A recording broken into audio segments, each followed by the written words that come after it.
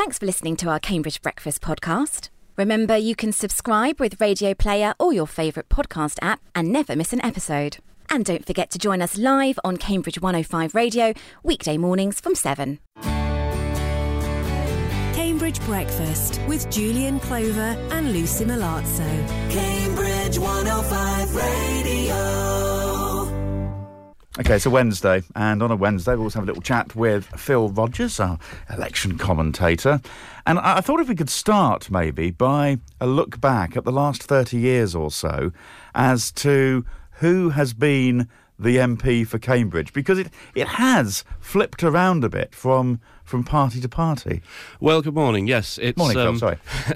It's certainly been a changing political picture over that time in Cambridge. If you go back to 1987, which is actually the first time I voted in Cambridge, that was the last time we had a Conservative MP elected. That was Robert Rhodes James, who was quite on the Liberal wing of the party, and he didn't really see eye to eye with Mrs Thatcher. I think it's fair to say he stood down in 92. Then we had Anne Campbell come in for Labour, and she was MP for a while, and then we had a Lib Dem period with David Howarth and Julian Huppert. So I guess David Howarth didn't really expect to get elected, did he? I wouldn't have thought. Well, by 2005, that was very much the aim of the campaign. Right. Yes. Okay. And, I mean, it was still because there was the year when I forget the exact number, but there was 50 odd Lib Dem MPs, wasn't there, elected in that election? Yes, I think they went up to 67 at their highest point. Yeah. And of course, now they're back. Well, it's sort of 20. With the addition of various bits and pieces of other parties. But, yes. 12 elected last time, and we'll see what happens this time.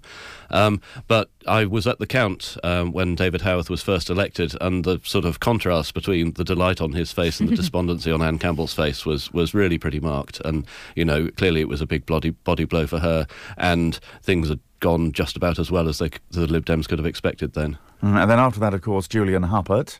That's right. And then Daniel Zeichner, of course. Yes, so Daniel's had a number of goes at the Cambridge seat. He actually managed to come third back in 2010, which was quite a disappointment to Labour at the time, but nevertheless he bounced back from that and he took the seat in 2015 by just 600 votes, so really narrow margin that time, and everyone was expecting it, well, I certainly and a lot of other people were expecting it to be pretty close in 2017, but he racked up this massive 11,000 vote majority, so...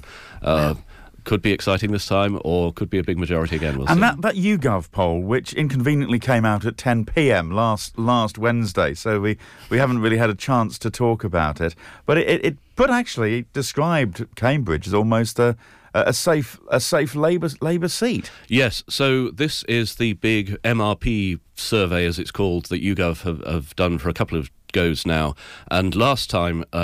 pretty much everyone was saying, well, it'll be a Conservative majority, but the YouGov MRP said that it was actually going to be a hung parliament, and everybody kind of looked at them askance a bit and thought, really? But this time it's come out and it's saying a fairly comfortable Conservative majority, and in Cambridge it's saying a fairly comfortable Labour win.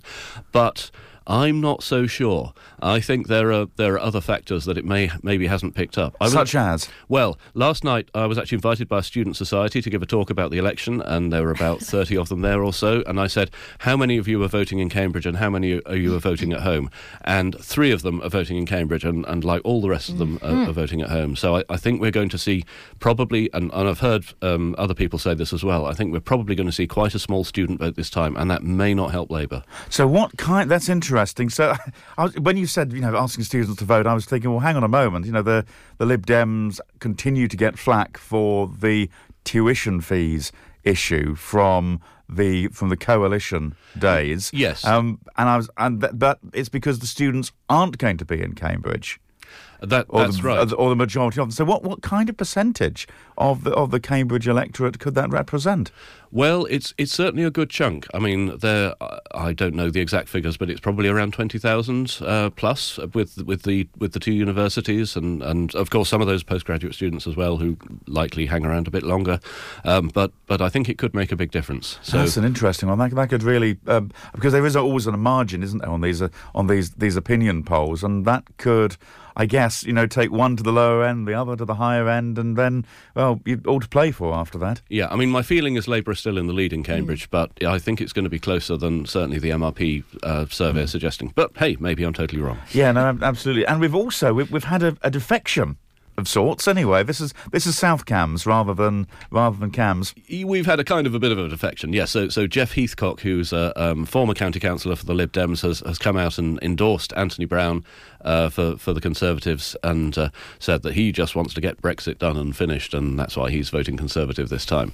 So, Jeff has it's been some time since he split from the Lib Dem group, but and he's always been certainly an independent spirit, I think it's fair to say. Right. But nevertheless, this is a bonus for the Conservatives, and so a number of the longer-standing residents will certainly listen to what he says. That's an interesting one. I spoke, of course, on Election Studio yesterday morning to Anthony Brown, and the thing, looking at that YouGov poll, it did put the Lib Dems quite close to Anthony. So it's one of those ones which could go either way, really. Yes, definitely in contention. But it's a complicated tactical squeeze because Labour's message there is, well, we were second the last couple of times, so you should vote for us. But Lib Dems are saying, no, look at the polls, we're definitely the party in second place. So. Yes, I've got Dan Grieve, who is the Labour candidate in South Cambs, coming in on Friday morning, so that might make for an interesting conversation now,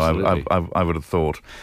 And Hustings, there was the Hustings last Saturday, which I believe was cancelled as a result of awful events at London Bridge. Yes, that's right. And it's not as if we have many Hustings in the first place this time. There really haven't been a huge number. I did see a tweet from Great St Mary's saying they might try and reschedule it, but I haven't seen any sign of that yet. Right. There is going to be a sixth form Hustings for Hills Road Long Road students, but that's just for them. And I think there's a university Hustings as well coming up, but I'm not aware of any other public. There is the one, of course, the one on. I declare personal interest in this one at St Paul's on Hills Road on Sunday. Oh, that's right. Which is the Cambridge Stays Hustings. Yes, and yes, of course. 6 of the candidates there, so that could be an interesting one to follow.